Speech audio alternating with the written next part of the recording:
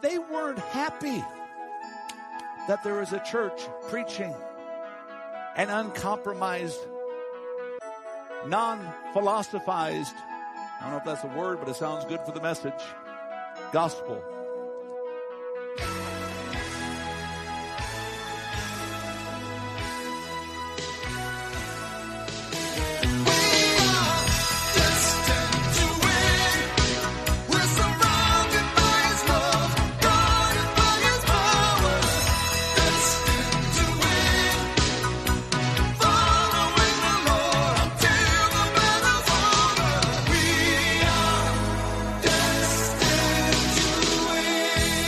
Welcome to the Destined to Win podcast with pastor and teacher Tim Masters. Pastor Tim is the senior pastor of Victorious Life Christian Center in Flagstaff, Arizona. I'm Joe Harding, inviting you to join us for worship services Sunday mornings at 10 a.m. at the Flagstaff Middle School Complex. For more information on the ministries of Victorious Life Christian Centers or to make a donation, visit us online at vlccaz.org. That's vlccaz.org. Now with today's message, here's Pastor Tim Masters.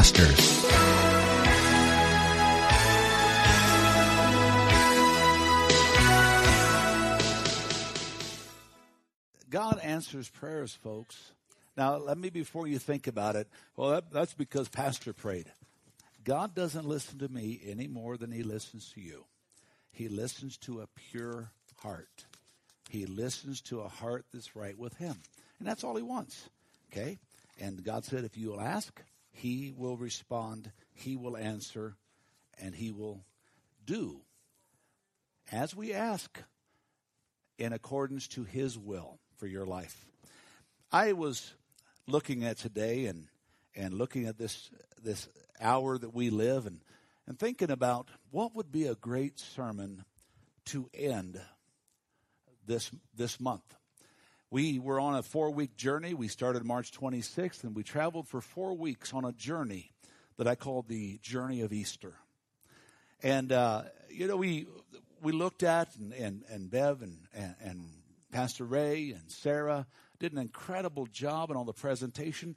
All of the actors, actresses, the people that God involved, we like to just call them ministers. They brought it all to life. And so I looked at it and thought, okay, God, what would be a good? And I was praying the other day and just trying to put my thoughts around this, my heart around this, my head around this. And all of a sudden it popped in my head. What has happened since Easter? What has happened since Easter? Now, I'm not talking about 2 Sundays ago.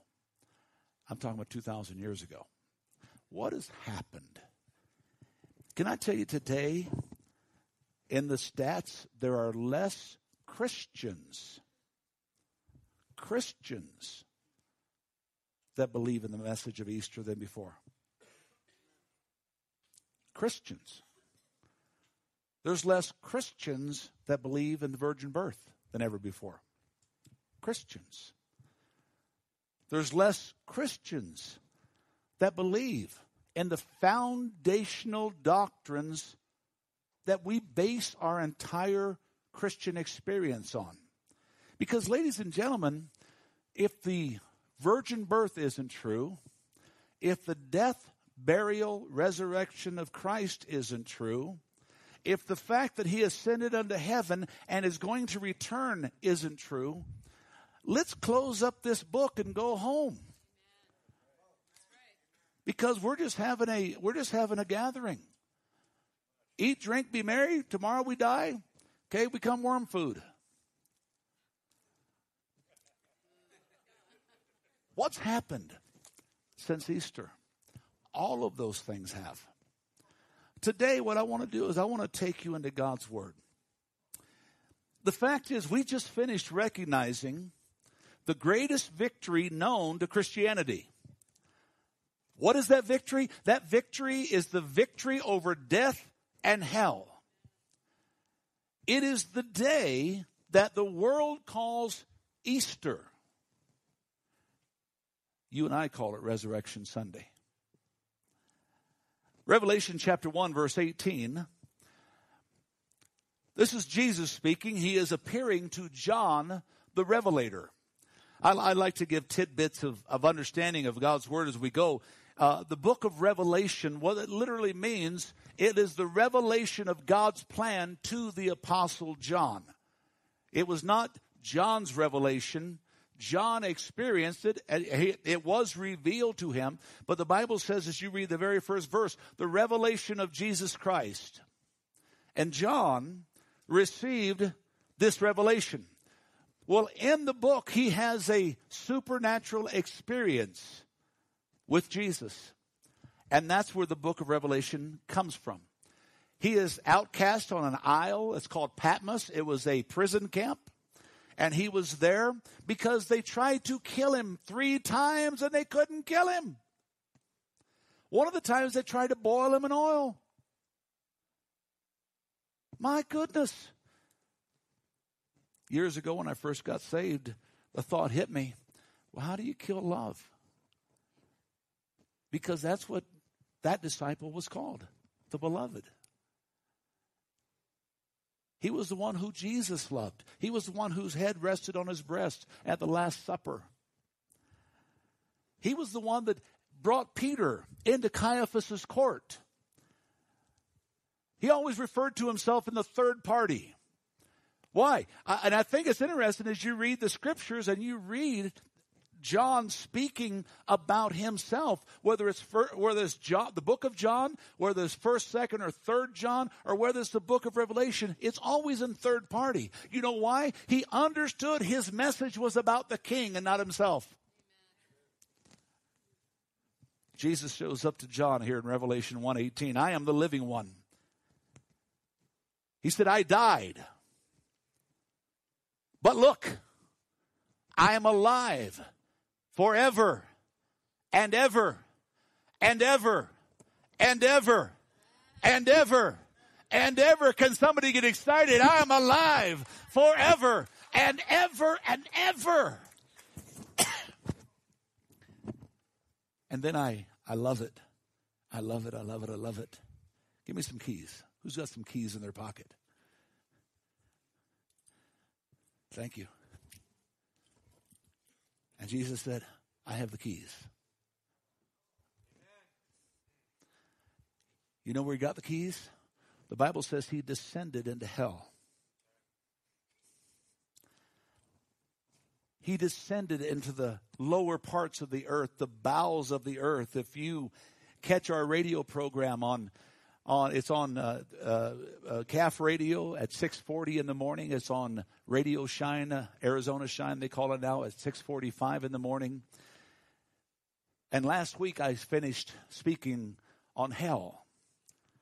And one of the things that the Bible says that hell is a real place, and it's in the depths of the earth. It is where the Bible says it is. Well, I listened to this preacher later for this preacher. What does the Word of God say? I would say later for that preacher if I said it. If it's contrary to God's Word, who's right? 3 of you said the right answer. If I say it contrary to God's Word, who's right? Good. I just want to make sure we're all on the same page. And he said, I got the keys. And you know what he did with those keys? He said, Pastor Philemon, I give them to you. Go into all the world. He said, I got the keys. And he said, Carol, what are you going to do with them? He said, I am the one that was dead, and I'm alive. And Tim, I'm going to give you the keys. What are you going to do with them? All power in heaven and earth has been given to him. And you know what he said, Donnie? I'm giving that power to you. You know what he said? I got the keys of death and hell. Who wants the victory, Bob? Yeah, you lost them. God said, I gave you the keys. I gave them to you. I gave them to you. He said, I am he that was dead. Ladies and gentlemen, what has happened since Easter?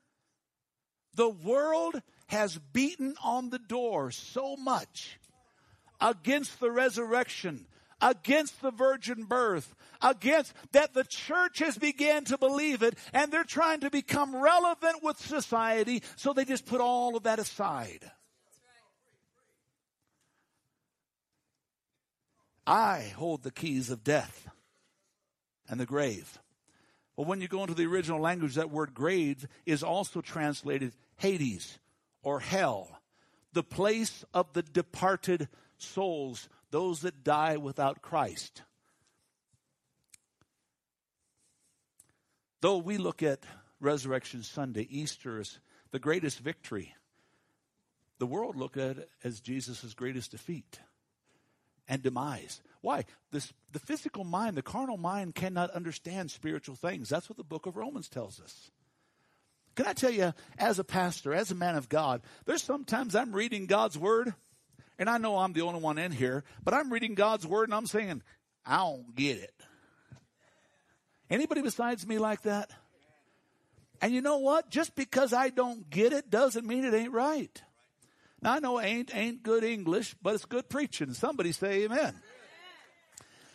Just because I don't got it figured out. Don't got it? Where's Lee at? How am I doing, Lee? Am I butchering this really good this morning? Lee is one of our English teachers in the church.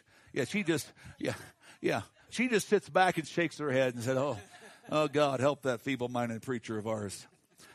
But just because I don't get it doesn't mean it's not right. It's not normal for a virgin to give birth. And just in case you wondered, no, she was not a virgin after she gave birth. She had sons and daughters after Jesus. One immaculate conception, and that was Jesus. The rest were all natural. The present world, bless you. You know what they propagate? A Jesus that didn't really know that he was the Son of God. You say, well, Pastor, what do you mean? How many have seen the movie that's working around right now, The Young Jesus? It's a news TV series. And in there, it's like Jesus figures it out over time, what he's supposed to do. There's another one that very big was called Killing Jesus. And in that, it was a historical perspective. But the divine, the spiritual wasn't really there. Folks, it's hard for the carnal to understand the spiritual. What has happened since Easter? The church, the Christian church, has a lot of ways taken a carnal perspective. Compromised, watered down the very facts. I'm amazed at these movies and many depictions, even the Bible series. Most of us watched the Bible series that Roma Downey and her husband put out. Great depiction, but even in that, I watched the story of Jesus, and it was like Jesus was figuring it out along the way. Let me tell you what my Bible teaches. The world teaches that somehow Jesus at times didn't know whom he was or why he was here. But let me tell you what my Bible teaches. How many are okay to see what the Bible teaches? What has happened since Easter? Folks, in the day and hour we live, they are trying to neuter down. They are trying to calm down this whole fact that it's Jesus Christ and him crucified. Nothing more, nothing less, nothing else. Well, you know, preacher, if you want to reach them, you got to change a couple things. Folks, I ain't going to hell for nobody. I'm answering for this stuff. Let's go into the book of Luke. Luke chapter 2. It's in your notes so you can follow along.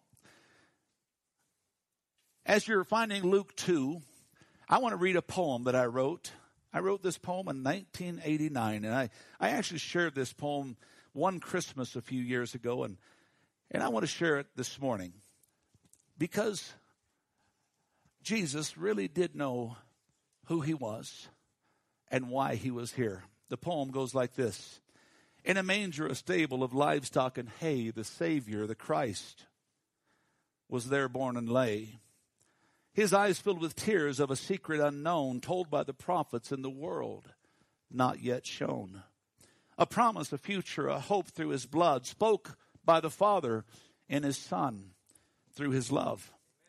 The tears, as they fell, told a secret that day of a time for mankind with all sins washed away. No more pain, no more sorrow for the tears that would fall. In a manger, in a stable, a baby's eyes saw a vision of suffering, a vision of pain, a vision of heartbreak, a vision of shame, a vision through eyes once filled with tears of mankind's sorrow and grief through the years, a vision of hope for mankind once lost.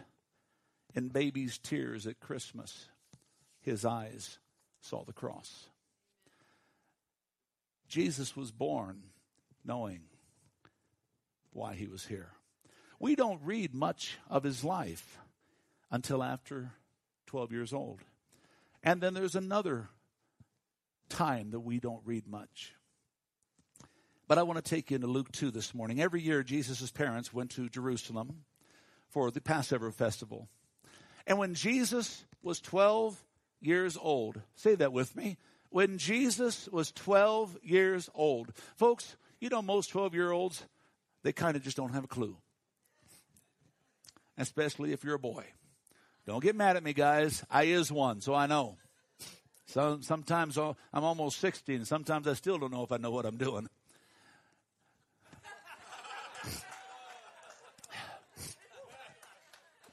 If you're new here this morning, that was my wife. Sadly, the rest of you wives missed a great place to shout amen. Jesus was 12 years old, and he attended the festival, listen to this, as usual. He went to the festival every year. Let's drop down to verse 46. 3 days later, they had a great entourage with them. And the Bible says all of them were headed back to Bethlehem, and they were going back to the place they were living. And as they got back home, they looked around, they counted heads, and okay, I see James, I see Jude, I see the other, I see the sisters. Does anybody know where Jesus is?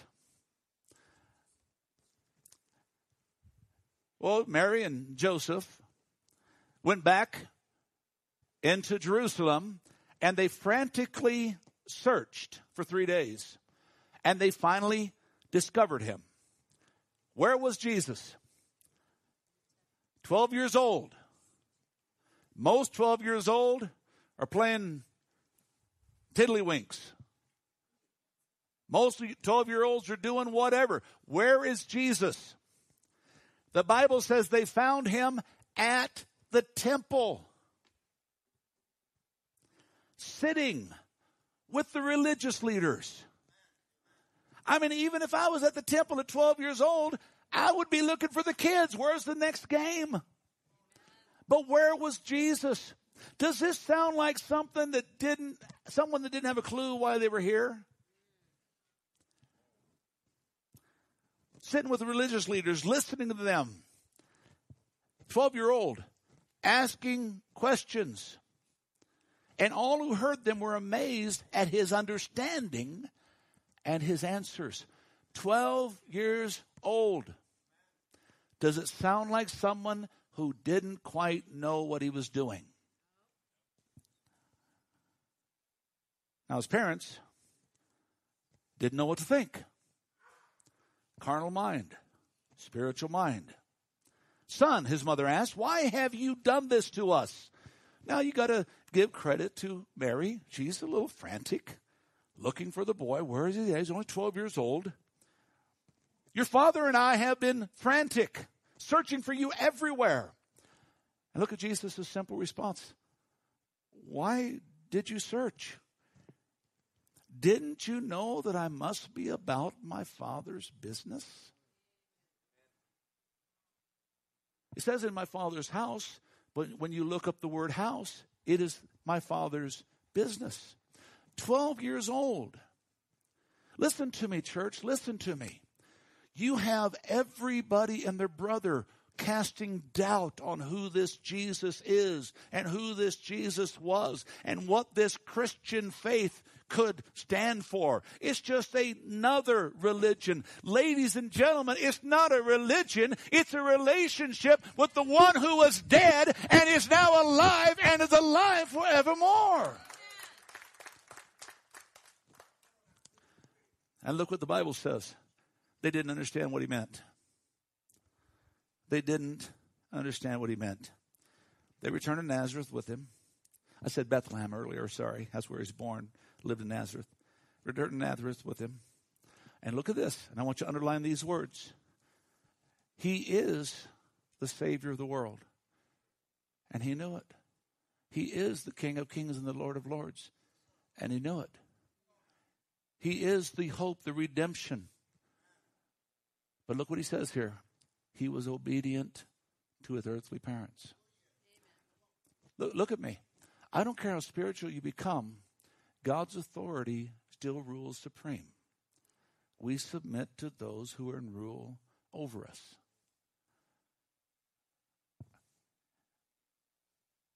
The Bible says his mother stored these things. And then it says these words, and Jesus grew in wisdom and in stature, in favor with God and people.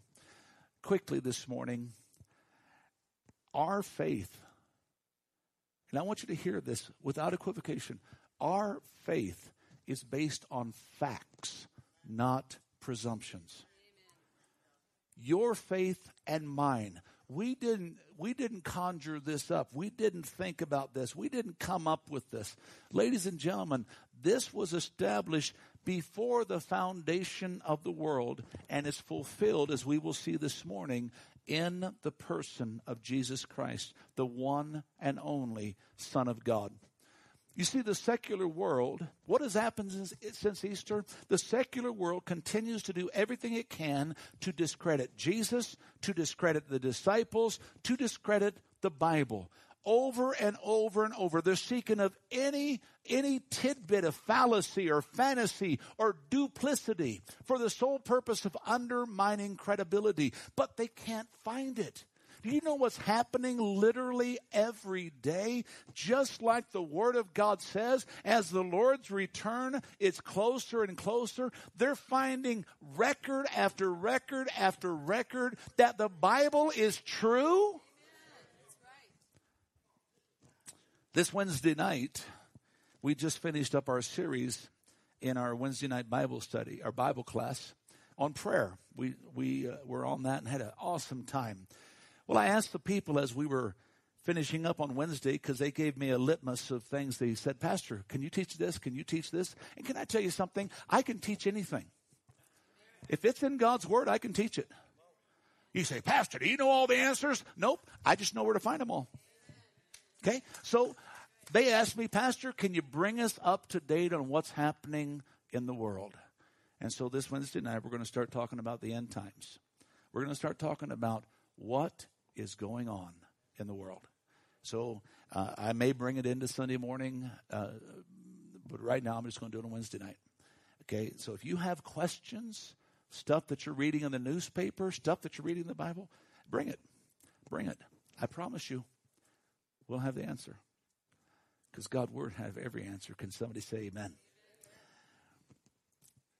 The world has questioned God's plan from the beginning. Even so much so that in one of their presumptions, one of their fallacies, one of their presentations, is they say, well, God's original plan failed. You know, the Jews couldn't get it together. God's original plan failed. And Jesus was kind of a backup plan. No, the Bible teaches, in the book of Revelation, the Bible teaches all the way from Genesis that Jesus was crucified since the foundation of the world. It wasn't something that was just put together. See, the truth, ladies and gentlemen, Jesus did not go to Jerusalem on that fateful day as a feeble victim.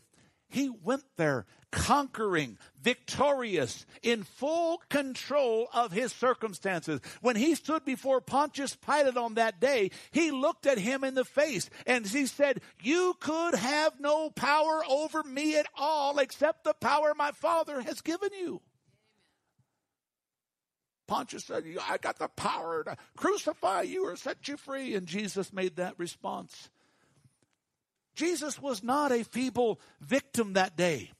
He was a conquering force walking in there. And I tell you what, he wasn't worried about Caiaphas. He wasn't worried about Pilate. He wasn't worried about Herod. I want you to know, ladies and gentlemen, he had hell on his mind. And he said, "Death and hell, I'm dealing with you once and for all." And then he said these words, "It is finished." Oh! But what's happened since Easter is many of us, I shun to say, maybe even in this room, have calmed that down a little bit. Preacher, just keep control of yourself. Folks, I am very much in control of myself. Jesus always knew what was ahead. Luke 9, look what it says. As the time drew for him to ascend to heaven, what's it say? Jesus resolutely set out for Jerusalem. You see, ladies and gentlemen, his journey and objective were not happenstance, not against his will. They were fully set in his Father's will, which was with which Jesus would let nothing or no one stop him for his course. If we take back to the presentations that we had when Jesus was in the Garden of Gethsemane, and Peter took Malchus's sword and sliced off the soldier's ear, and Jesus picked it up and put it back. He said, "Peter, don't you understand that I have to do what I'm doing?" In another place, Peter was coming up and says, Peter, he loved the Lord, but he was too much in the flesh at times, too carnal at times.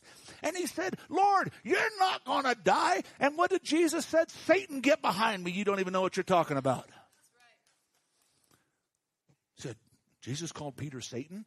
No, he called the one behind him.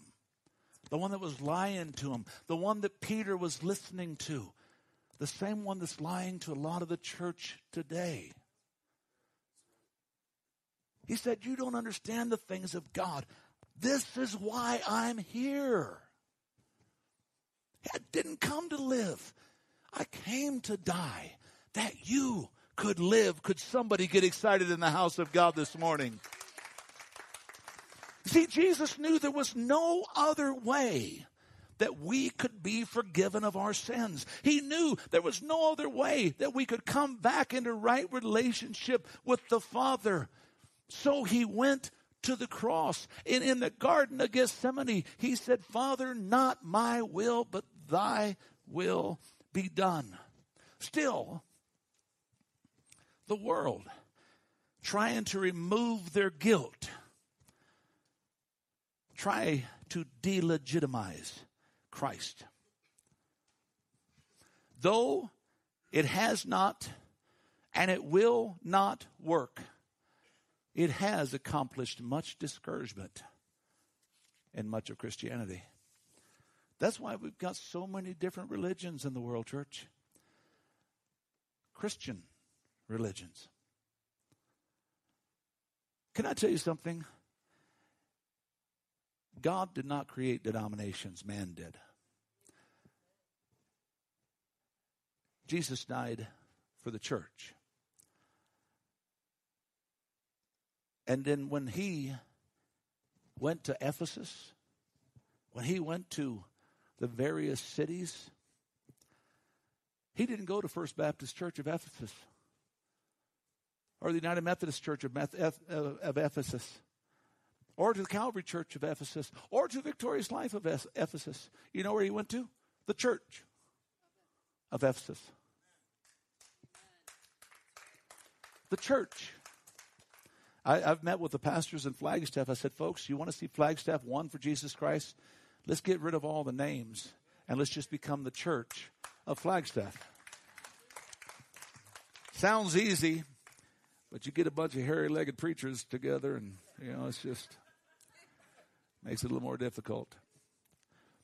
Still, the world is trying to discredit. But our faith is not based on conjecture, speculation, or aspiration. It's not based on a feeling. It is based on facts. Let me give you some of those facts that were presented in the days after Easter. Acts chapter 1, verses 2 and 3. It's in your notes. Until the day that he was taken up to heaven, after giving his chosen apostles further instructions through the Holy Spirit. Listen to this. During the 40 days after he suffered and died, he appeared to the disciples from time to time. For 40 days, Jesus was popping up everywhere, proving to them he was actually alive. He said, touch my nails, Prince, touch the scar in my side. Hey, you guys got some fish? I like it. Let's have some dinner. 1 Corinthians chapter 15. See, people think, there's some kind of hallucination. This is some of the things the secular world presents. Well, they were seeing things, because they were in this state of rejection and mourning and stuff. And it plays tricks on your mind,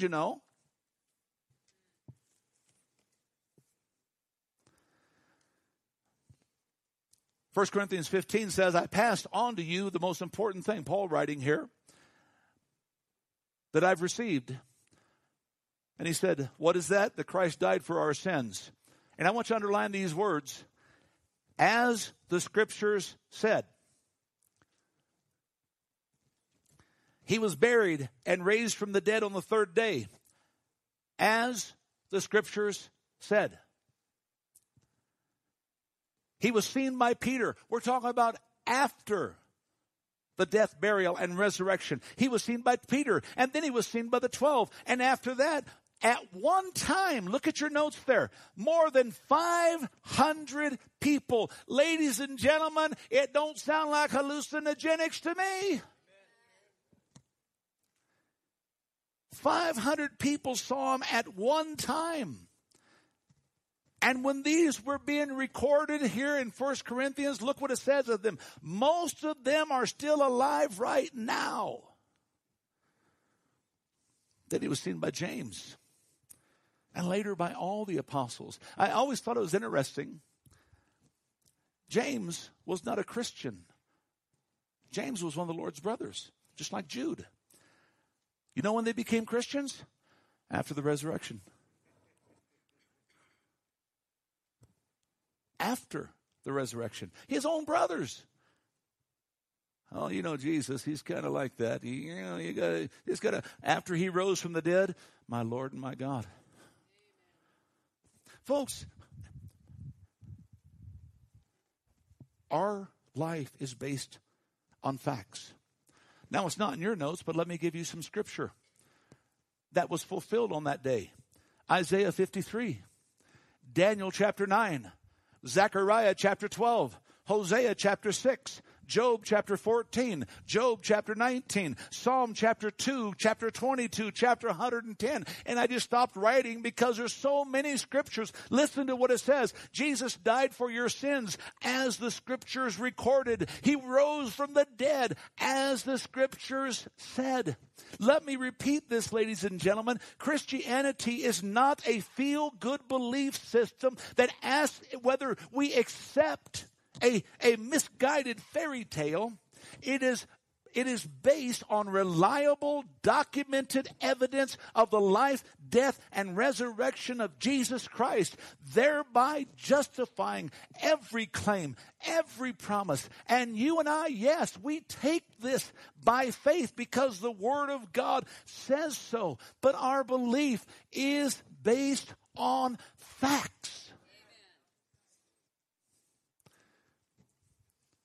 And it's not just the Bible. It's the historians. It's the books of antiquity that they're finding everywhere. Did you know up until 20 years ago, the only place they found the name King David was in this book? You know, since 20 years ago, they find King David everywhere, written on the scrolls of thousands of years ago.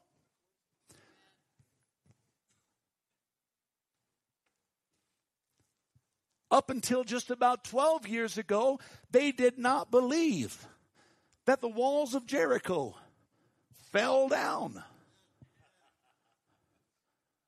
But they found archaeological proof. Not that they just fell down, but like the Bible says, they didn't fall that way, they didn't fall this way, they went down flat. I mean, it's just like God, when the children of Israel were marching around, all of a sudden they started praising and worshiping. Can I tell you, you want to torment the devil in the midst of your darkness, just start singing, this is the day that the Lord has made. Start rejoicing, and it'll shut the devil up. You know what God will do? He'll reach down out of heaven, and just like the walls of Jericho, they might have been big, but God's hand is bigger, just like Pastor Philemon said, and he go, blah, and they went flat down. Y'all better watch it. I might get excited this morning. What has happened since Easter?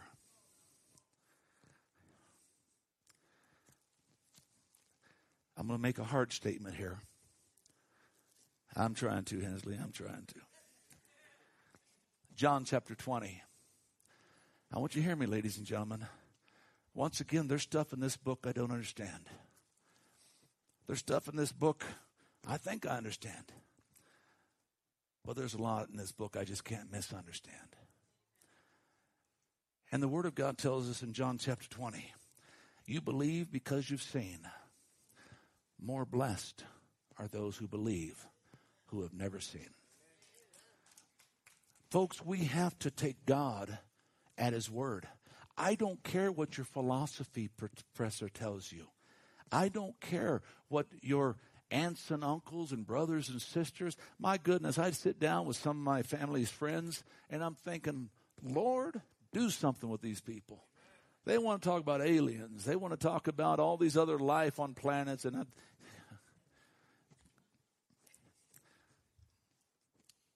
more blessed are those that believe that have never seen. You see, faith is the conduit of our life.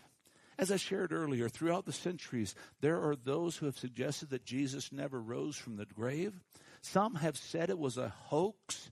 Others said the disciples were hallucinating. Folks, 500 saw him at one time. All the disciples saw him repeatedly. The book of Luke uses this word, seen.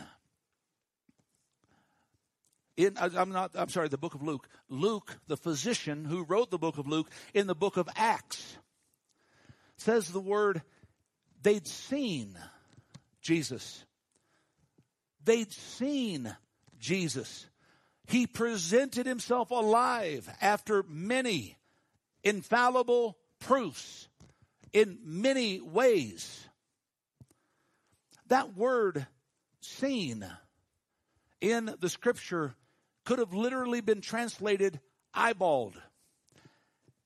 As they actually physically saw him with their own eyes. They eyeballed the risen Lord. What has happened since Easter?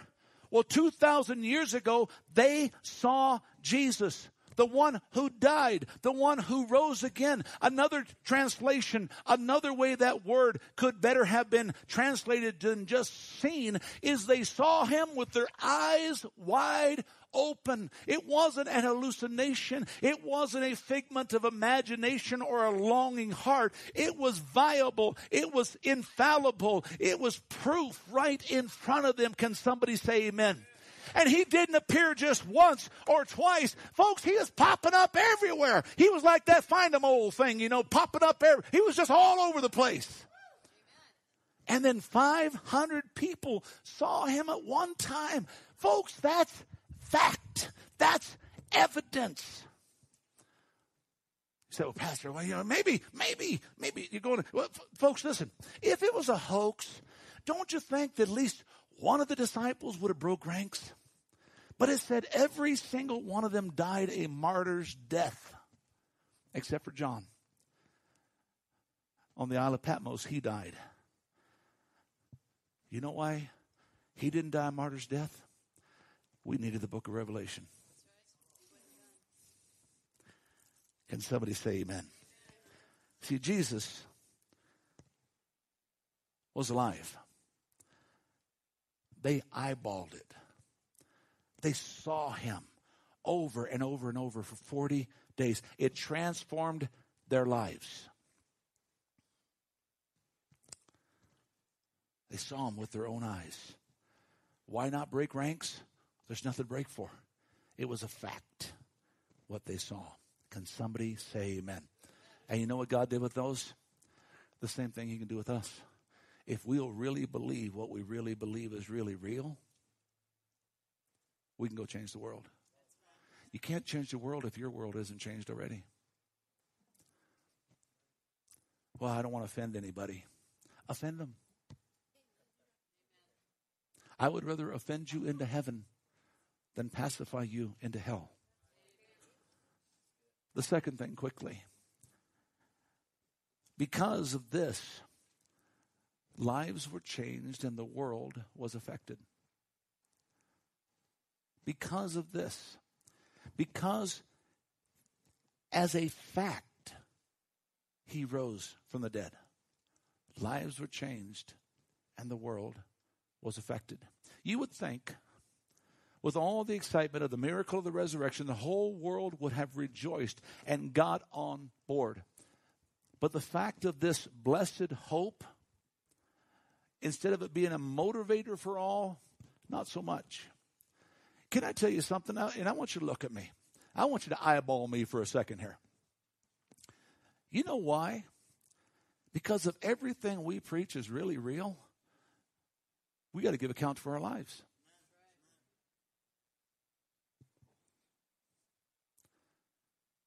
We have to give account for our lives. We can't just live the life that we want. Folks, can I tell you something? I was making a lot of money before I got saved. And if I would have kept doing what I was doing, I might have gotten pretty popular. I was already popular, but I might have gotten even more popular. But God interrupted my life. Amen. Thank He you, Pastor. interrupted and you know, he said, that life I gave you, Carol, it ain't for you. Amen. It's for me.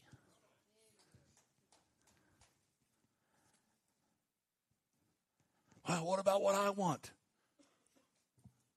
Let's talk about that. Remember Jesus? I'm sure he was looking forward to those nails driving through his. I'm sure he's looking forward to that whip ripping his body apart. Not so much, folks. He knew where he was going. He knew what he was doing. And he said, Father, it ain't about me. It's about you. And because you love them. See, ladies and gentlemen, God wants us to have a nice life. God wants us to have stuff. God wants us to do things. But he don't want you to include him in your life. He wants you to make him your life. And when you make him your life, then he will bless all those things that you're doing.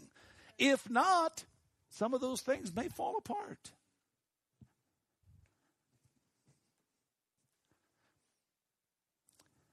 Am I making any sense today? Acts chapter 17, look what this says.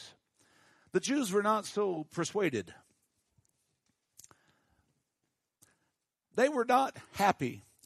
The passage is talking about people are getting saved all over the place.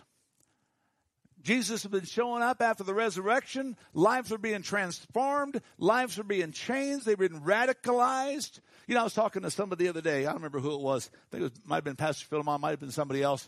And said, you know, people look at me and they say, I'm kind of radical. How many would think your pastor's a little radical? How many are okay with that? But can I tell you, when I read the Bible, I'm normal.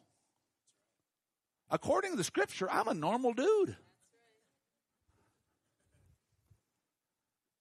I'm not radical. According to the Bible, I'm just acting like a Christian because there is no other hope. Look at this. The Jews who didn't believe, those that didn't become Christian, were not so persuaded. So much so they gathered a mob to cause an uproar, and they attacked the house of Jason. Why? Because they thought that's where all the disciples were. Well, the disciples were somebody else, but they sought to bring the disciples out to the people so that they could cause great bodily harm. You say, well, Pastor, it doesn't say to cause great bodily harm. Well, the last time I read the words, they dragged Jason and the people out to the rulers of the city. Dragging somebody doesn't sound like a fun trip. And they were crying out these words, they that have turned the world upside down have come here too. They weren't happy that there was a church preaching an uncompromised, non-philosophized, I don't know if that's a word, but it sounds good for the message, gospel. Many in town weren't so excited about the gospel. They didn't want to be affected by this. They wanted the church to focus on more important things like climate change, like poverty, like other philanthropic issues. God forbid you'd focus on the death, burial, and resurrection of Christ, even though the Word of God says that's what we're supposed to focus on. You see, ladies and gentlemen, the disciples were more interested in a different kind of warming than the global warming or the climate change that affected those who hadn't or wouldn't here. They were interested in people feeling the warming of hell and didn't want them to wind up in that place. The first century church, hear this, it's in your notes, impacted the world through prayer and preaching, not philanthropy and philosophy. The scripture record they turned the world upside down. But understand, those who said that, it was not a compliment. It was a criticism.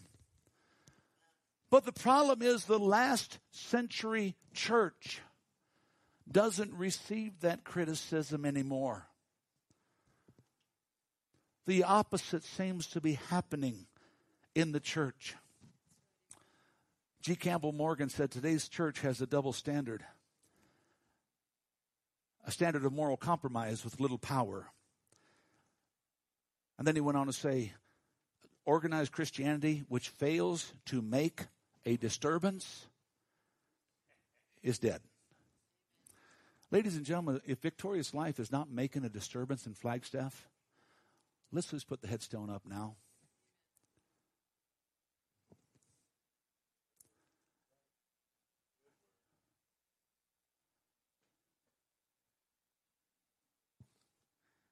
We need to make a difference. I'm afraid that the church today hardly makes a commotion, let alone turn the world upside down. We are so worried. Please listen to me. I had Bob put it on the screen because I want you to hear this. We are so worried about fitting in, about relating, about being cool, that we have forgotten what it means to make a stand for what is true. I think instead of the church turning the world upside down, the world has turned the church upside down since Easter. Am I making any sense at all today, ladies and gentlemen? Vance Havner, an apologist of years gone by, said, we're not going to move this world by criticism of it, nor conformity to it, but by the combustion within it of the lives who have been changed by the Spirit of God. This is why we need to get back to what the early church experienced on the day of Pentecost. because they turned the world upside down. Folks, this crazy, topsy-turvy world that we live in is a world that now calls right wrong and wrong right. Let me begin to wrap this up in the next few minutes if I could. We must return to Christian vigilance and get away from secular relevance. Folks, let me talk to you. I wouldn't want to be a young person living today. You got so much peer pressure. You know, in school, if you don't say things the right way, if you don't do things the right way, and you don't fit in, now you become an outcast. And nobody wants to be an outcast. I couldn't imagine being in college these days. Folks, I've been through all that stuff. But these days, it's so critical to be relevant. So critical it is to be relevant that they just want to throw this book away. You don't listen to a 6,000-year-old book or a 5,000-year-old book or a 4,000-year-old book or a 3,000-year-old or a 2,000-year-old book. You're looking to listen to relevance. You can't fit in with all that archaic preaching. Well, let me share with you, folks. I have been ministering for quite a few years now. I have watched generations come and go. I'm part of the boomer generation. After me came the buster generation. Some of you called it Generation X. Then we had the Generation Y. Why?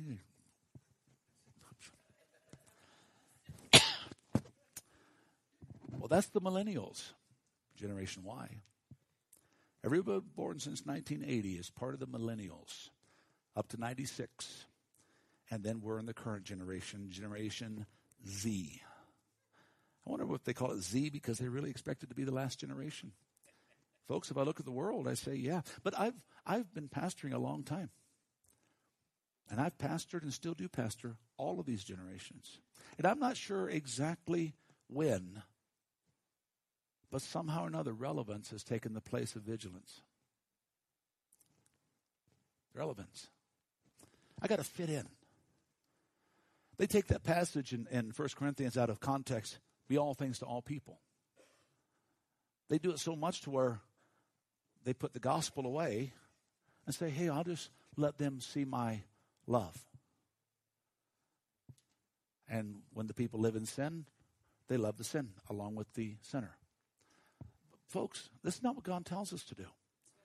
God tells us that we have to remain vigilant, because if they don't see that in us, if they just see us accepting status quo, then we'll no longer affect change. When fitting in takes the place of leading on, then we become part of the problem. Why? Because they think the church is supposed to have the solution. John 14:6. What has happened since Easter? You know what's happened since Easter? Much of the church has accepted that there's many ways to heaven. Much of the church. I'm not talking about the world. I'm talking about the church. In John 14, Jesus made a very profound, in-your-face statement. You know what that statement was? I am the way, the truth, the life. No one gets to heaven except through me. What has happened since Easter? The church has become more apathetic and apologetic than it has become evangelistic.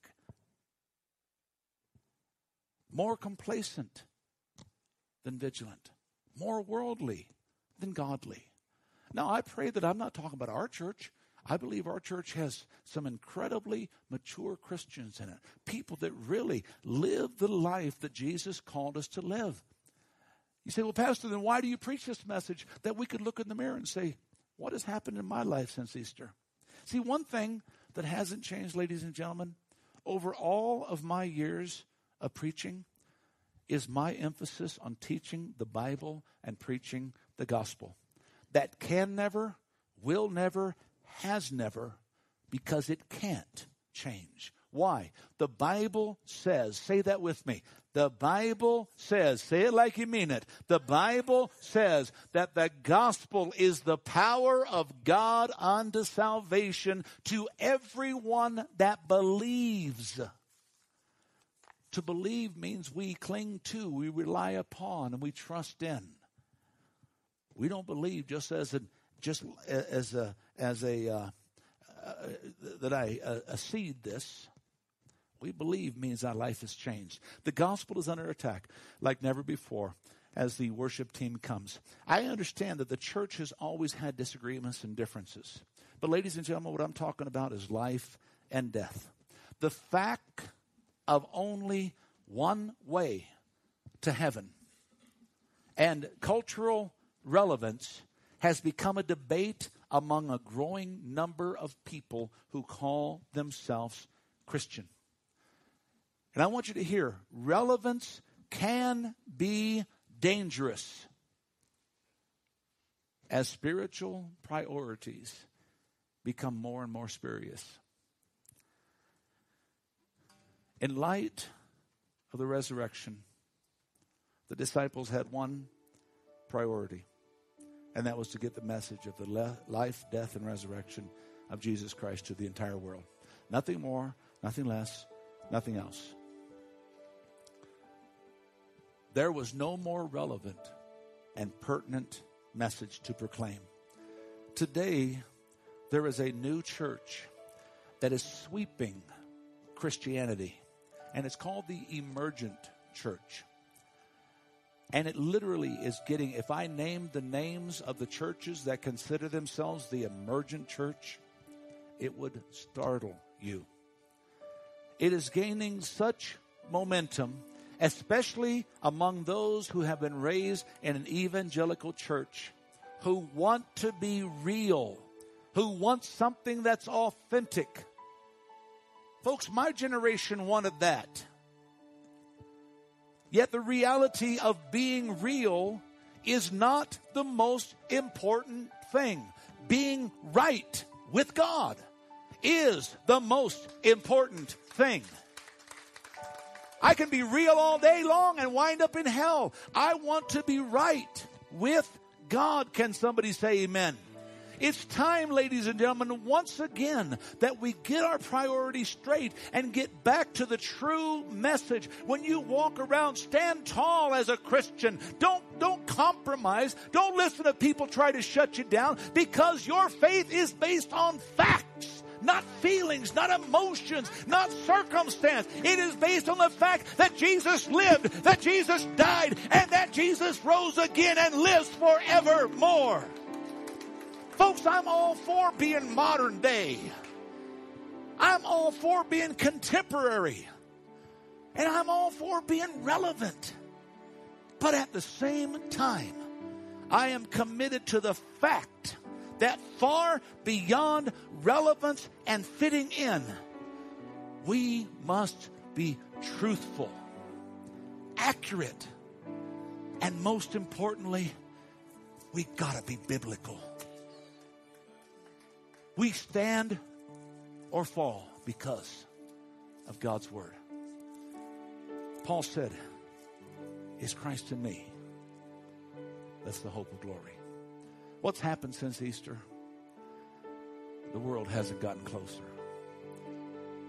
It's gotten further away, and it's trying to drag the church along with it.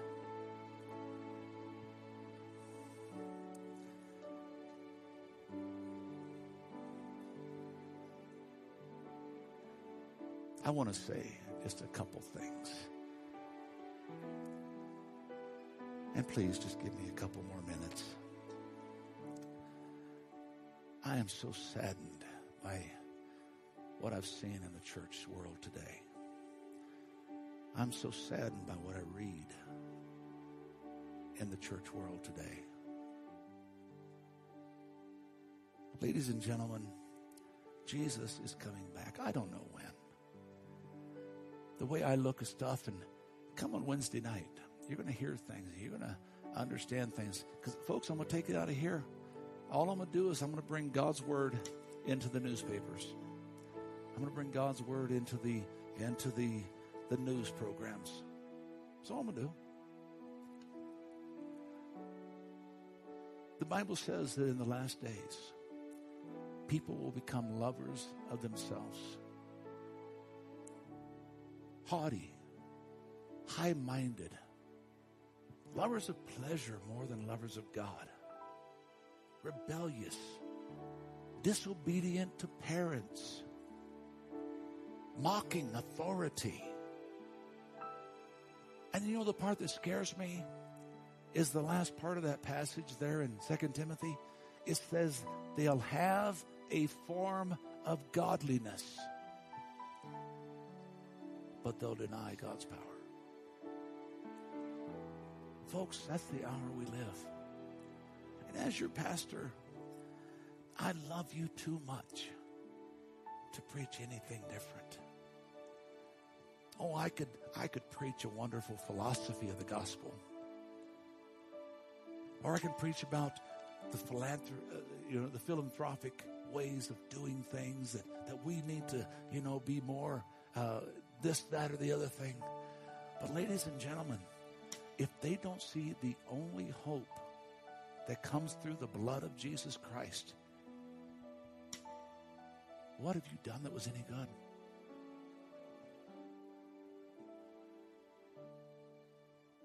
What have I done that's any good?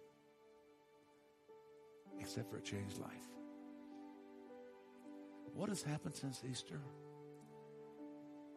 Much of the church has forgotten what Jesus said. Go make disciples. And we can't make what we aren't.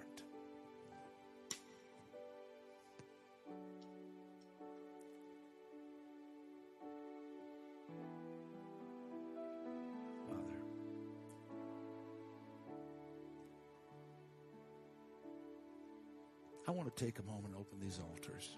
I just really sense the Spirit of God in this place. There's just a sweetness of God's love. God's not here condemning or judging or trying to do anything other than to draw us closer to Him. Maybe you're struggling with trying to be relevant, trying to fit in, trying to make sure everybody likes you, even though they don't like your Christianity. Folks, that's a struggle. And I'm sad to say, according to the Word of God, it's going to get worse. And it's not going to get better. So I wonder, just for a moment, if we open these altars, and maybe that's you. Say, Pastor, I don't want people to think bad about me. They're not going to think bad about you. They're going to think good. This is a person who wants to do right, wants to live for God, wants to make a difference. And maybe you're like me. I don't try to fit in. I know some of you say, amen. But I still have that struggle. When I go hang out with a bunch of pastors and I want to talk about reaching the world and reaching this and that and the other thing, and they want to talk about their next baseball game. Or they want to talk about some football team. Or they want to talk about this, that. And folks, that's not wrong. But folks, that's not why I'm here.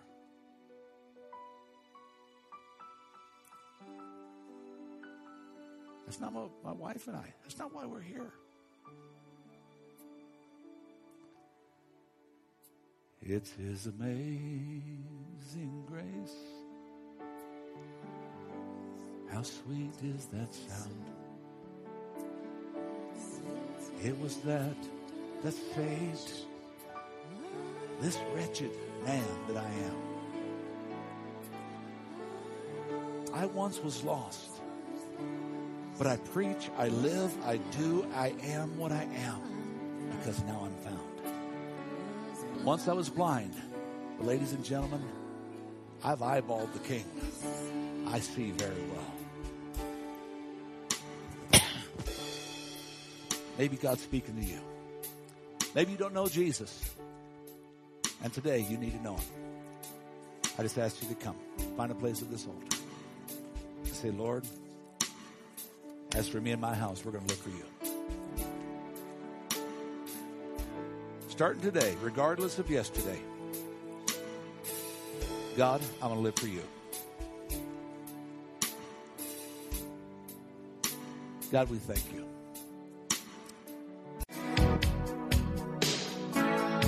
Pastor Tim Masters with this week's message on the Destined to Win podcast. Destined to Win is made possible with the prayerful and financial support of those destined to win. To donate online, visit vlccaz.org. That's vlccaz.org. Destined to Win is a production of Victorious Life Christian Center with services Sunday mornings at 10 at the Flagstaff Middle School Complex. I'm Joe Harding. For Pastor Tim Masters and the congregation at Victorious Life Christian Centers, you're invited to join us here next week for another edition of the Destined to Win podcast.